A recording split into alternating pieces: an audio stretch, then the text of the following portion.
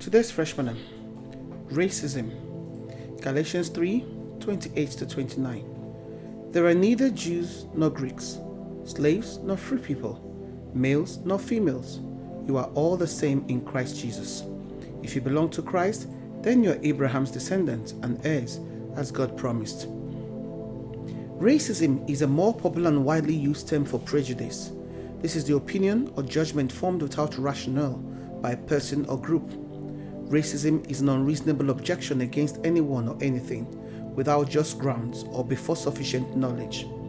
The most recent is the racial attack on footballers that should be celebrated rather than berated. Racism is a scourge to society and should not be tolerated.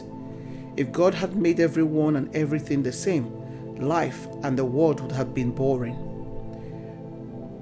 That would be like a warehouse of robots made according to a specific prototype, but expected to perform according to man's expectations and standards. Let's not think that racism is a new disease in our generation or particular to a certain culture.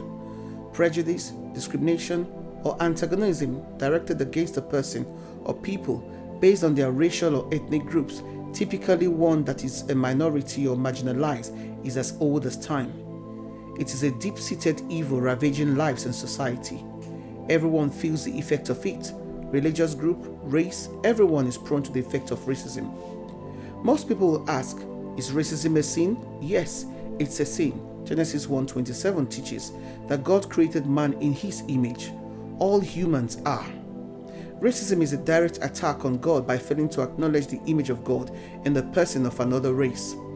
Scripture teaches us that hatred towards another is equivalent to murder. Hatred can be shown passively or actively.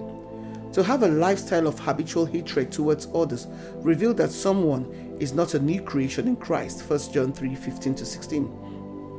That does not mean that a Christian can't struggle with racism in their heart.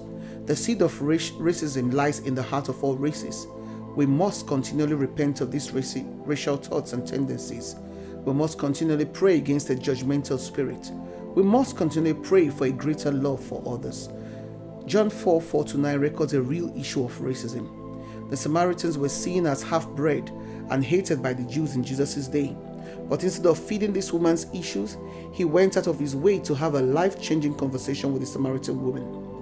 Racism is an attack on the inclusiveness of the gospel.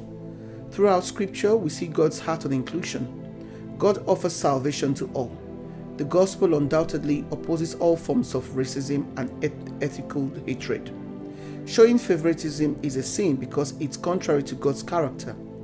God wants us to spread the gospel to all nations.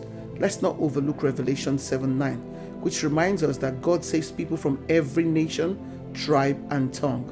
All people are incredibly precious to the Lord. Mark 12:21 says to pray for the humility to consider others as more important than ourselves. When we esteem others better than ourselves, something beautiful occurs. Christians will increase in love and unity with others regardless of race or ethnicity. Regardless of background, gender, or race, the presence of Christ in the lives of believers makes all one in Him, according to Galatians 3:26-29. Racism, unfortunately, is a language a lot understands and exhibits more than love. Only it talks more about them than those they racially attack. Remember, God loves everyone and we all belong to Him. No room for racism. Shalom.